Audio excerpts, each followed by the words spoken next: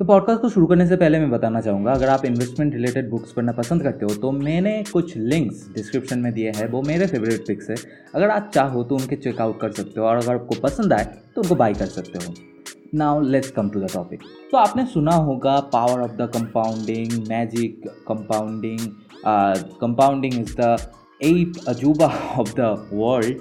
But बहुत सारे लोगों को अभी तक नहीं पता है कि ये कंपाउंडिंग चीज़ क्या होता है। तो आज मैं इसी बारे में एक शॉर्ट पॉडकास्ट बनाऊंगा और आपको शॉर्ट में ही समझा दूंगा कि कंपाउंडिंग होता क्या है। तो मान लो आपने आज 100 रुपये कहीं पर इन्वेस्ट किया और आपको वहाँ पर एनुअली 10% का इंटरेस्ट मिलेगा। तो वहाँ पर जो आपको 10% का इंटरेस्ट मिल रहा है, पहले साल में आपको 10% यानी कि 10 रुपीज़ का इंटरेस्ट मिलेगा। अब अगले साल जब आपको इंटरेस्ट मिलेगा तो वो 100 रुपीज़ के ऊपर नहीं मिलेगा। वो जो आपके 100 रुपीज़ के ऊपर 10% का इंटरेस्ट लगा के आपको 110 रुपीज़ हो चुका है, उसके ऊपर 10% इंटरेस्ट मिलेगा। तो आपको करीबन 11 रुपये इंटरेस्ट मिलेगा अगले साल। फिर जब अगले साल आपको इंटरेस्ट मिलेगा तो उस 11 रुपये मतलब 121 रुपये के ऊपर इंटरेस्ट मिलेगा।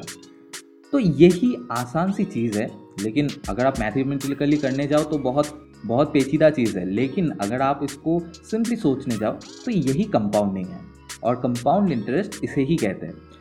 तो आप अगर कंपाउंड इंटरेस्ट को, अभी तो मैंने 100 रुपये के ऊपर बताया, लेकिन ये अगर बहुत बड़ा अमाउंट हो गया तो आपको कंपाउंडिंग का मज़ा तब आएगा। लेकिन अगर आपको कंपाउंडिंग का मज़ा सही में लेना है तो आपको थोड़ा लॉन्ग टर्म के लिए सोचना पड़ेगा। 10 साल, 20 साल, 15 साल एटलीस्ट इन ऐसे टर्म के लिए सोचना पड़ेगा, तब जाके आपको असल में कंपाउंडिंग का मज़ा मिलेगा। वरना अगर आप 1-2 साल के लिए इन्वेस्ट करने वाले हो तो आपको सिंपल इंटरेस्ट के जैसा ही मज़ा मिलेगा। बहुत अच्छा खासा कुछ कंपाउंडिंग का देखने को ही नहीं मिलेगा।